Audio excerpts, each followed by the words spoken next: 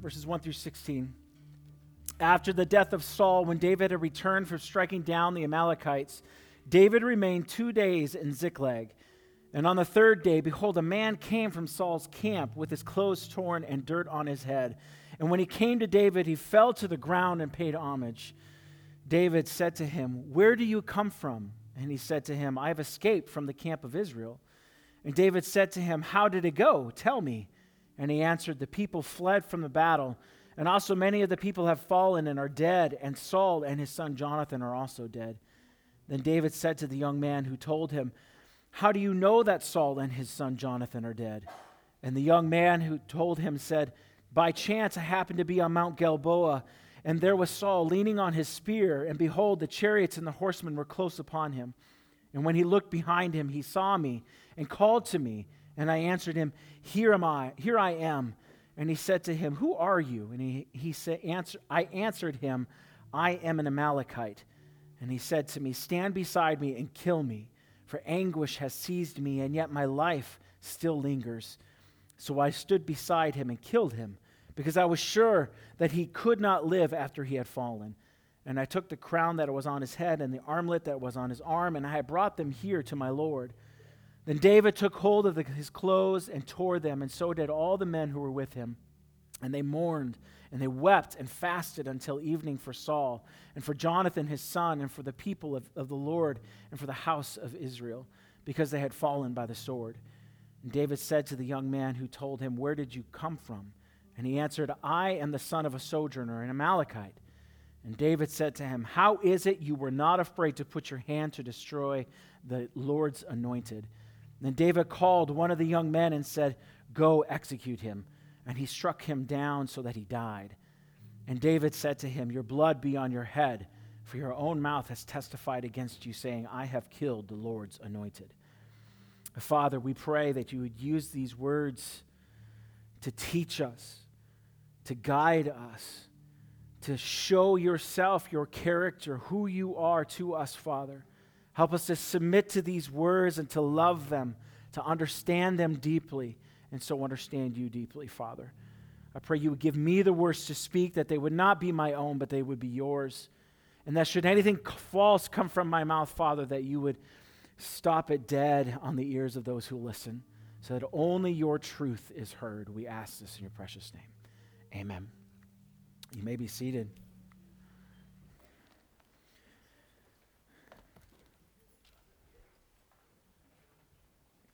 Well, it has been, let's see, how long has it been? 4 months? It's been 4 months. We've been working through Titus at the beginning of the summer. Throughout the summer, we worked through 12 of the chapters of the book of Psalms.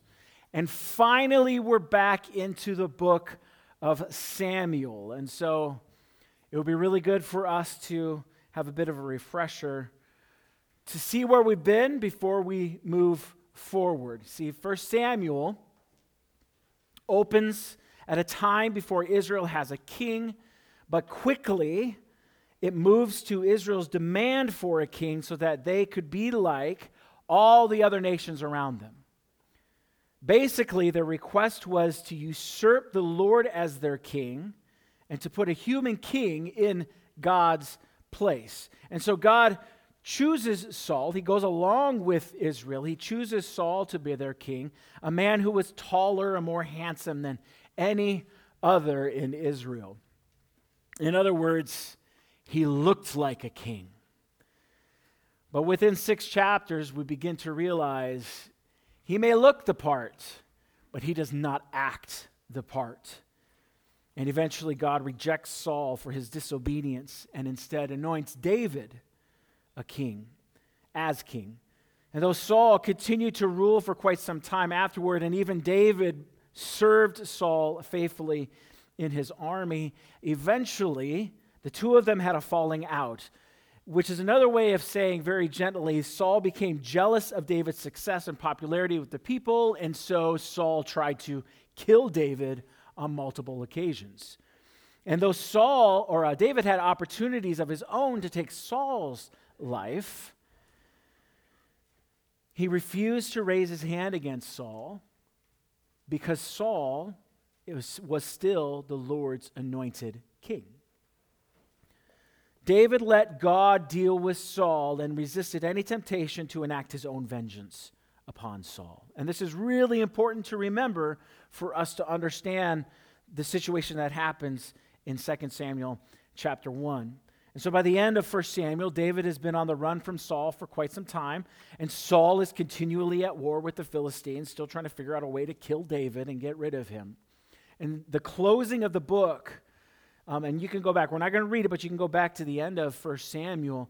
It actually tells us Saul and Jonathan's death in a battle against the Philistines, the same battle that the Amalekite comes from and he tells David about. Saul was badly wounded by an arrow, and seeing that his death was near, he asked his armor bearer to kill him. And when the armor bearer refused, he took his own life. And so Saul and his sons were dead, the army of Israel was routed, and so ends 1 Samuel. Perfect ending. It's like one of those, right? Like, what's a good book, a good chapter? You got to read the next one to figure out what happens next, right? It's like this cliffhanger. And that's the end of 1 Samuel. It's a cliffhanger. What's going to happen to David? What's going to happen to Israel? Is David suddenly going to take over? Well, you got to read the next book to see. And strangely enough, this was actually one book, and so they cut it off at a perfect time. They broke it into, rumor has it there were 2 scrolls, and so that's why there's a 1 and 2 Samuel, but they're supposed to be one book, one continuous story. And so 2 Samuel opens up with David returning and resting from a battle of his own with the Amalekites, when ironically an Amalekite brings news of Saul's death. And this man's account, I don't know if you noticed, is very different from the account of 1 Samuel chapter 31. But there's a reason for this contradiction, and this is a contradiction. Their stories differ. We may know the details of what happened to Saul, but David didn't know. And the Amalekite knew that David didn't know because David wasn't at the battle. And it seems he thought that David would be pleased to hear of his rival's death. Finally, David is free. He wanted to tell a story that would put him in David's good graces, but in the end, it only led to the Amalekite's death.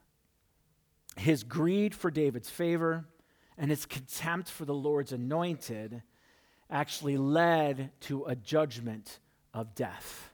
So that's how we're working through this story today. This Amalekite enters David's camp with his clothes torn, dirt on his head. This is a clear indication he's mourning. He's not dirty from the battle. He is mourning over the loss. He's mourning over Saul and Jonathan's death. Now, there's no concrete evidence that the man truly didn't mourn, but the context, when you bring it all together, and even David himself later on in chapter 4 points out that this man's deceitfulness was very apparent. He was not truthful. This man hoped that his appearance of mourning would sway any misgivings of David not trusting him. He falls to the ground in David's presence, and he pays him homage, it says in the ESV. He pays him honor and respect that was normally only given to a king. His point was very obvious to David. That king's dead. Now you're going to be king. Look what I've done for you. This is another piece of circumstantial evidence just to show this man's deceit, because he knew that David was going to take Saul's place as king, which is why he hands over Saul's crown and his armlet. He doesn't give it to anybody. He gives it to the anointed king. It seems like everybody, at least this Amalekite, if he's an Amalekite, he's not an Israelite. If he knew David was the anointed king, surely Israel understood that David was going to take Saul's place. Now, this being said, this man's appearance and story was intended to please David and earn him David's favor, but his greed would actually be his undoing, Because unlike the contempt that the Amalekite had for Saul, David held Saul with honor as the Lord's anointed king, even though Saul was trying to kill David. Twice, while on the run, David had the chance to take Saul's life. 1 Samuel 24 and 1 Samuel 26. And twice David refused to raise his hand. He held Saul's status as the Lord's anointed to be so sacred that to raise his hand against Saul was to raise his hand against the Lord. And so when this man tells his story of how he took Saul's life, even if he was commanded to do so, do such a thing as by Saul himself, he was not showing his love for Saul, he was showing his contempt for Saul. He saw Saul as simply a man in the position of king. David saw Saul as a man, even a very flawed man, anointed and set apart by God to be the king of God's people. Those are two very different things. And so the Amalekites' own words sign his death warrant. After David hears the news of Saul's death, he and his men mourn, they weep, they fast until the evening. For Jonathan, Saul, and even the people of Israel, they're realizing this is a big, the king dies, this is a big change for the people of Israel. And they're hurting, and David is hurting for them and with them. But after their time of mourning was completed, David confronts the Amalekite. How is it that you were not afraid to put your hand out to destroy the Lord's anointed one? Your blood be on your head, for your mouth has testified, your own mouth has testified against you. And David commands one of his men to execute the Amalekite. See, our natural response when we hear this, at least maybe it's just me, but our natural response is to see David's verdict as cruel and a little bit of an overreaction, right? It's like if you're a parent, your child disobeys you severely, and then you're like, all right, I'm going to kill you. I mean, that's what it feels like. That suddenly David you're dead. Even if the man took Saul's life, he was simply following Saul's orders. So why is he held accountable for it? And then let's say the man is lying. It's simply done to satisfy his own greed. He didn't actually kill anybody. So why would David kill him? Well, this line of thinking, though, also reveals our lack of understanding of what it means to be the anointed one of God, or just in general, God's anointing. In the Old Testament, the priests were anointed by God to be set apart for the special duty of making sacrifices before God for the sins of the people and to teach the people the commands and laws of God. Only they were allowed to do that. No other tribe had that privilege. No other person had that privilege of coming before God and doing it because they were anointed by God. No other tribe was anointed by him. Saul was anointed by God. He was set apart for the special duty of leading, protecting, and caring for God's people. No one else in the nation of Israel was allowed such a privilege. He was king.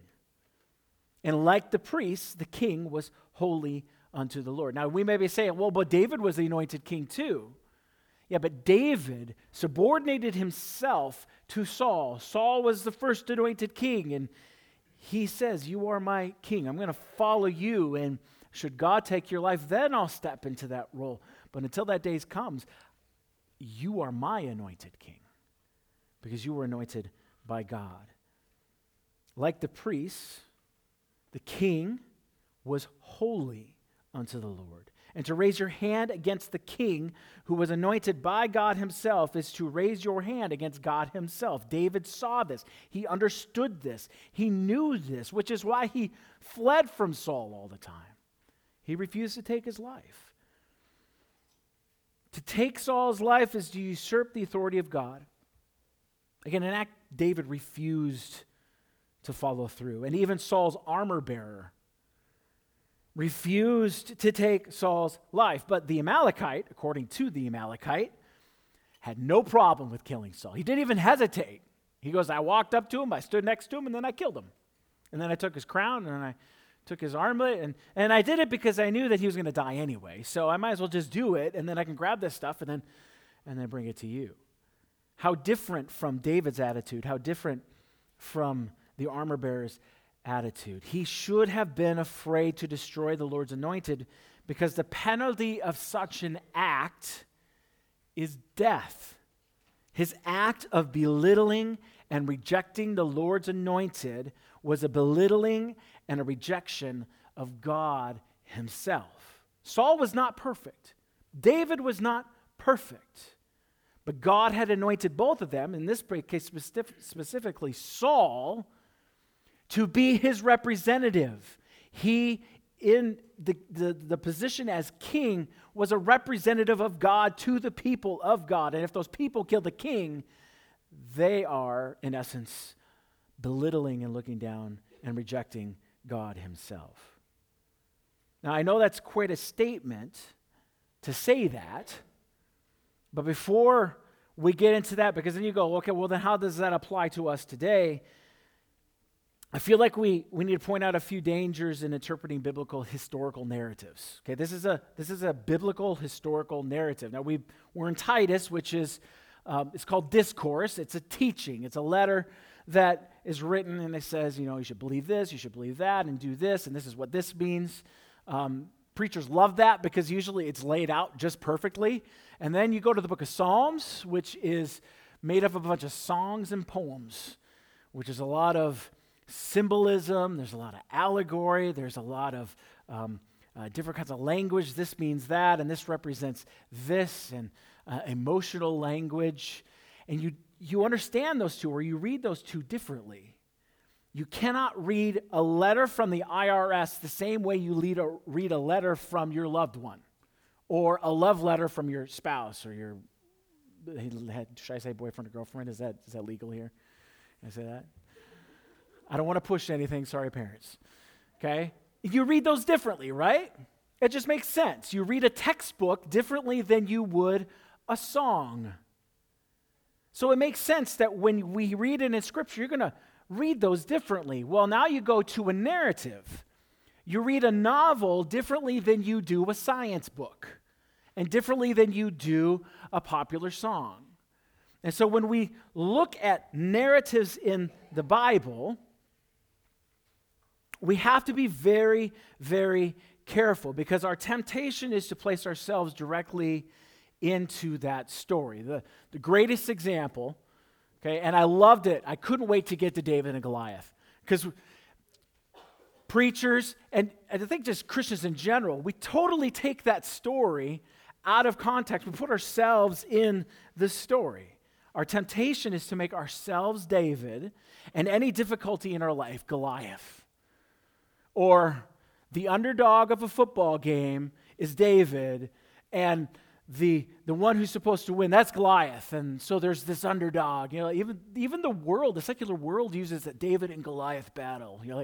Putting ourselves in. That's not at all what the story of David and Goliath is all about.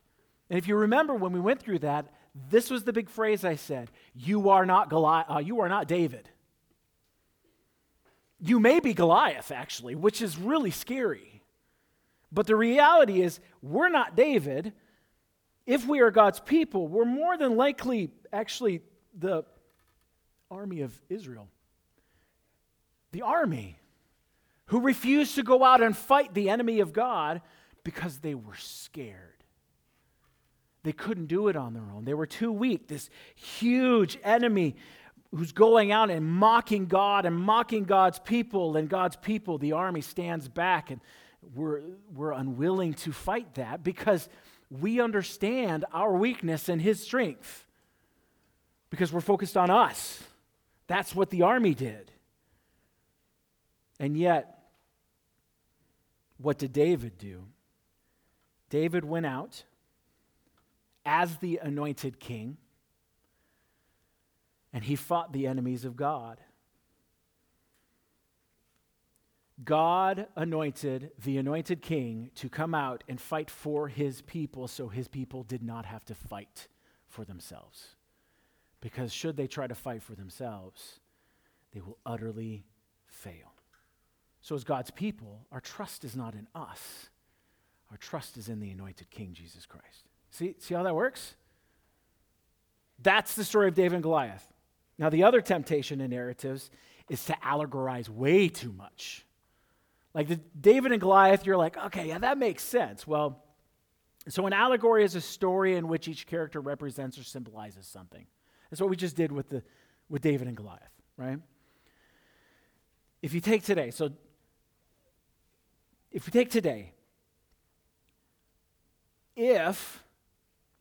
well, you have to ask the question, who does David represent then in 2 Samuel chapter 1? He's the anointed king, right? But so is Saul. Saul's the anointed king. It seems like David is submitting himself to Saul as the anointed king. So you can't make David the anointed king. Saul is the anointed king.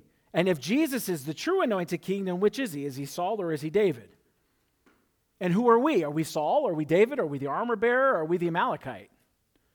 Eventually allegory starts to fall away because then it all becomes about symbolisms. And then you could change it. Okay, you're going to take these words. I'm using this sarcastically. The beauty of narrative and allegory is you can make it say whatever you want. That's the danger. And so you have to work hard when you're reading narratives in the Bible to not allegorize too much. There might be allegory there. There might be representation. But we always have to remember this chapter right here, this story was not written for me and it was not about me. Like literally not about Mark. Okay, this wasn't written down and whoever wrote it down said, you know what? I know in like about 3,000 years there's this guy named Mark who's going to read this and I know he's going to have a hard time. So I'm writing this for him. No, this was actually written for the nation of Israel at the time that David was becoming king. And it was compiled together later on when Israel is in exile in Babylon. All these stories, all these books were brought together, these narratives, these Old Testament narratives. That's who it was written for. It wasn't written for me and it wasn't written for you. Does that mean that it doesn't apply to us and that we have nothing to learn from it? No, that's not what that says. You were not David. You were not Saul. You're not the armor bearer. And you're not the Amalekite directly. But if you can sit back and we go, okay, so then, if we can't allegorize too much, and especially if the narrative doesn't hold up to us using that interpretation, and I don't want to make the water too muddy. You see how I did that? A little allegory there. So how do we handle this? How do we bring this? If I'm not David, if I'm not Saul, if I'm not these other characters, okay, how do I handle 2 Samuel chapter 1 or any narrative? You gotta figure out what's the point. What is the author of the narrative trying to say to the nation of Israel through these words? We have to figure out what is he wanting to teach the original audience? And then take that teaching and then bring it into our lives as God's people and say, okay, so now what can I learn from this? So in this case, the Lord's anointed king, Saul, is holy and sacred to the Lord, and raising your hand against him brings judgment of death. That's the point of this story. So when David's coming to power, and this is written, and the people hear this, and they know David is God's anointed king, to stand up and resist him says what? You are against God, and you're bringing upon yourself the judgment of death. That's pretty powerful. It's pretty powerful. You say, well, then that's just David using it politically as propaganda. No, David did the same thing with Saul. And now David is saying, I am the rightful anointed king because God anointed me, not me. You remember the story about Samuel coming to my house and he anoints me? And what did I do? I didn't try to usurp Saul. I actually served him, and I served him well. So you should do for me, because you should not raise your hand against the Lord's anointed. That makes sense, right? Okay, now let's bring it to today, applying it to our lives today. In Acts chapter 4, 26 and 27 calls Jesus the Lord's anointed. Jesus Christ of Nazareth, Lord's anointed. That's not a mistake. It's not a coincidence. The end of the Bible, Revelation 19:16, proclaims Jesus as the King of Kings and Lord of Lords. And so Jesus Christ is the one whom Saul and David were pointing to in their lives. Yes, they were the anointed kings of Israel, but the point was not to point Israel to them, but to the true anointed king who one day come and perfectly lead his people. Because Saul was an utter failure, and David, let's be honest, he wasn't a perfect man, and he wasn't a perfect king. He wasn't a perfect father. He wasn't a perfect husband, but he was faithful to God. And even these imperfect men, as God's anointed, they are not to point to themselves. Their lives were meant to point to the true anointed king. They may have been God's anointed, but they were but a dull reflection of the true anointed king, the Messiah, Jesus Christ. And so because Jesus is the Lord's anointed, then how we today as God's people see and treat Jesus is vital. You see how this is not about me. It affects me, though. Are we like David, who treated the Lord's anointed with honor and respect and reverence, or are we like the Amalekite, who had contempt, dishonor, and irreverence for the Lord's anointed? If Jesus is the true anointed king of God's people, who fulfilled the call to save God's people from his enemies, Satan, sin, and death, then there are consequences to how we see and how we treat his anointed king. Those who show contempt and hatred to Christ will receive eternal death, for that is the judgment of all who reject him. For the wages of sin is death, Romans 6:23. You say, wages of sin. Well, what is sin? Sin is disobedience. Sin is rebellion against God himself. And what do we earn from rebellion against God? Death, eternal death. To reject Christ, and I mean to truly reject him with all of your heart, mind, and soul from now until the day you die, is to receive the judgment of eternal death away from the presence of God's mercy and God's love. But those who show honor and respect to Christ will receive eternal life, for that is the judgment for all who believe and submit to his rule as their king. For the wages of sin is death, but, most beautiful word in all Scripture. I love that word, but. Yeah, the wages of sin is death, but the free gift of God is eternal life in Christ Jesus our Lord.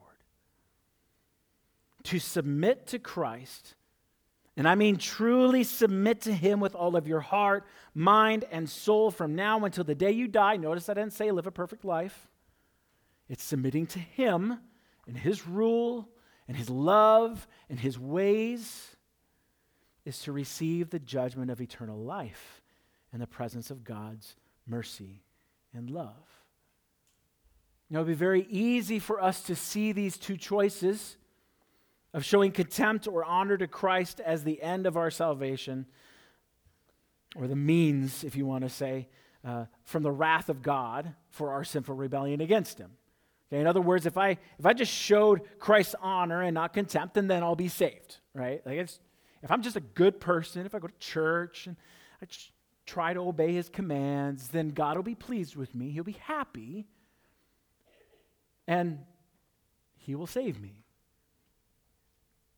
That would be wrong, Because that type of leading leads to moralism, which is doing good in hopes of earning Christ's favor, or legalism, obeying Christ in order to earn his favor.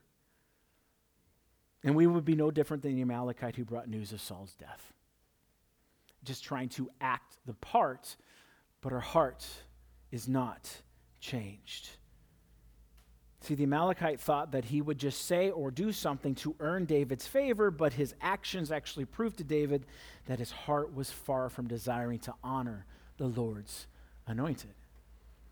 We cannot simply be good enough or obey enough in order to receive Christ's favor and then be saved from God's wrath for our sin. It doesn't work that way. Throughout all of history, from the beginning of Adam and Eve, it has utterly failed to do it that way. There has to be a heart change. In other words, instead of attempting to obey or do good things to earn Christ's favor, we obey him and we do good things because we already have Christ's favor. We don't need to earn God's favor. We don't need to earn it. He's already given it to us. While we were still sinners, Christ died for us. It doesn't say Christ died for us. And so then we're no longer sinners. We are sinners. We were sinners before he died for us. While we were in rebellion against him, he gave his life and shed his blood for us. See, the truth is made clear in Ephesians 2:8 and 9. And I know we keep going to that passage over and over and over again, but I see it as the clearest and most understandable explanation of the gospel message of salvation through Christ.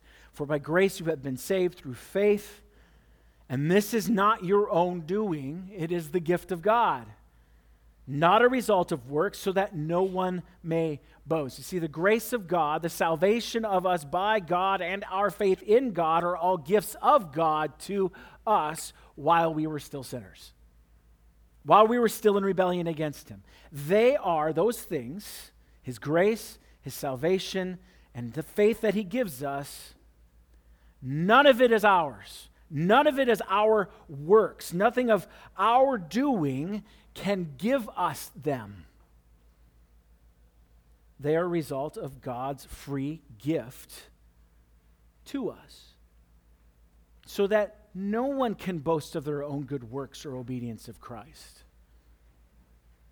If our salvation from God's wrath for our sins could be earned by us, then we would certainly be right in giving ourselves the credit. But there would be no need for Jesus then. If I can earn God's favor, then why would Christ have to die? Why would Christ have to be obedient? Our faith, his grace, and our salvation are given to us by Christ, and so he gives us, or we give him the credit. He gets the credit from us. You say, well, didn't you just say that how we respond to Christ as the Lord's anointed king determines whether we receive eternal life or eternal death? Yes, that's true. That is absolutely true. But the only way that we can choose to respond to Christ is with honor and submission and not contempt and disobedience for God, is to have our hearts changed from rebellious to obedient. And we can try to live a good life. We can try to be moral. And then something happens in life, and we see how that works out, right? When you try to be perfect, as my dad said growing up, how's that working out for you? It doesn't work. We have to be perfect, perfectly obedient. And so the only way for us to actually be obedient to God, because we're imperfect in our obedience to God without him, is for him to give us the gift to change our hearts, to be softened by him, so that our hearts will then freely accept that gift of grace and salvation and faith. You see how that works? In and of ourselves,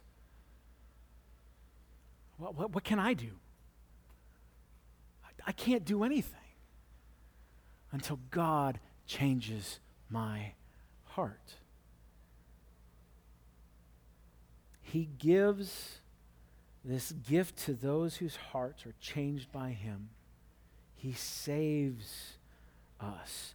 And so then we can say, if you confess with your mouth that Jesus is Lord and believe in your heart that God raised him from the dead, you will be saved. And so does your heart and life reveal your contempt and hatred for Christ as the Lord's anointed? Only you can really look at the depths of your heart, right? We can all put on a good mask of obedience and moralism and legalism and look the part. We do it really well. You ever come across somebody that you're irritated with and you put on this face of like you're really happy to see them? Oh, come on. You're all looking at me like I'm not going to admit that. Of course you do. Of course you do. And you say, well, I'm showing them grace. We put on a mask. We do it really, really well. I'm not saying it's right. We do it, though.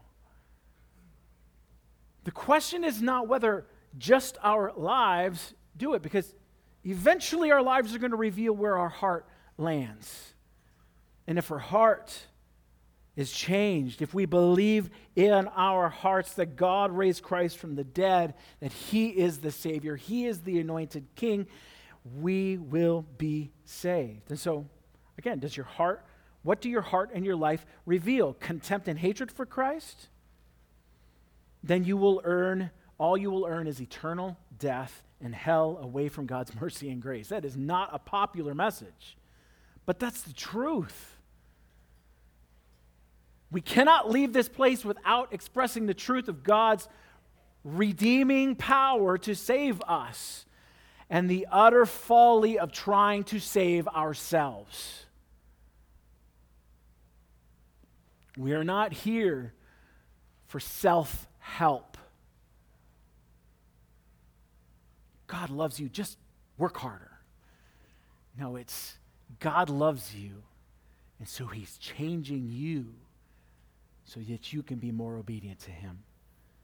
If your heart and your life reveal your honor and love for Christ as the Lord's anointed, then hear these words: stand firm in the confidence that you have already received the favor of the King, and eternal life in heaven is already yours. You already have it, and nothing can take it away. That's where the joy comes in. We submit to the anointed King.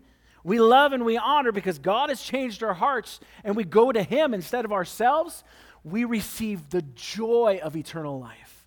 Yes, I will die from this earth, but my soul will live forever in the presence of God in heaven.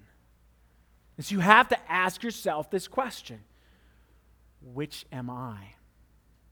Which one am I?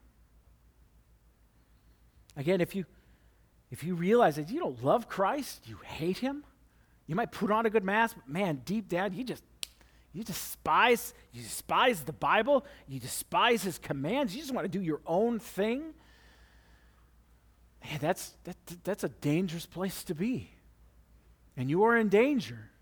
I can't see your heart. I can't say you're not saved. I mean, your life may not be showing it. You know your heart, and God knows your heart. Hear his words, submit to him. Stop trying to earn his favor and just bask in him. And the ironic thing, when you let go of that, he changes your heart. He's changing your heart. And so you submit to him, then you receive that joy. You receive the contentment of no matter what happens in life, good or bad, God's got it in his hands. Because I am his. I'm his. I belong to the anointed King. So I don't normally do this, okay? Because I trust God's sovereignty, and of course that totally sounds like now that I'm going to change things, I don't trust God's sovereignty. That is not true, okay? The worship team, why don't you guys come forward? You're going to play that last song. We have to sing, there is a fountain filled with blood. Okay, that's super gruesome, right? You're like, why are we singing this? This is like a fountain just totally filled to the brim with blood. That's disgusting. Well, you got to go through the rest of the song. That when a believer, when someone who submits to Christ, the believer who is saved is not just splashed with the blood of Christ. They are utterly surrounded and submerged within that huge vat of blood of Jesus Christ, which is, okay, it's an allegory for the fact that he covers every single one of your sins, past, present, and future. Every single one. If you are a child of God, how can you have that confidence? Because God's word says Jesus' blood covers all sin once and for all. So there is nothing in your life right now, or even tomorrow, a sin that will remove that blood because it is so overwhelming and so covering your body as a child of God. There is nothing that could take you out of that fountain. And those words, don't look at the gruesomeness of it. I mean, I guess in one way you can, but what I'm trying to say is look at the beauty of those words. There is a fountain filled with blood, and that blood covers every single one of my sins. It doesn't give me freedom to just go ahead and sin and do whatever I want tomorrow or today. They're covered. They're covered. That's where my confidence lies, not in myself, but because I submit to the one anointed king who gave himself up and died for me. He covered my sins, and now I am his, and I have received his salvation.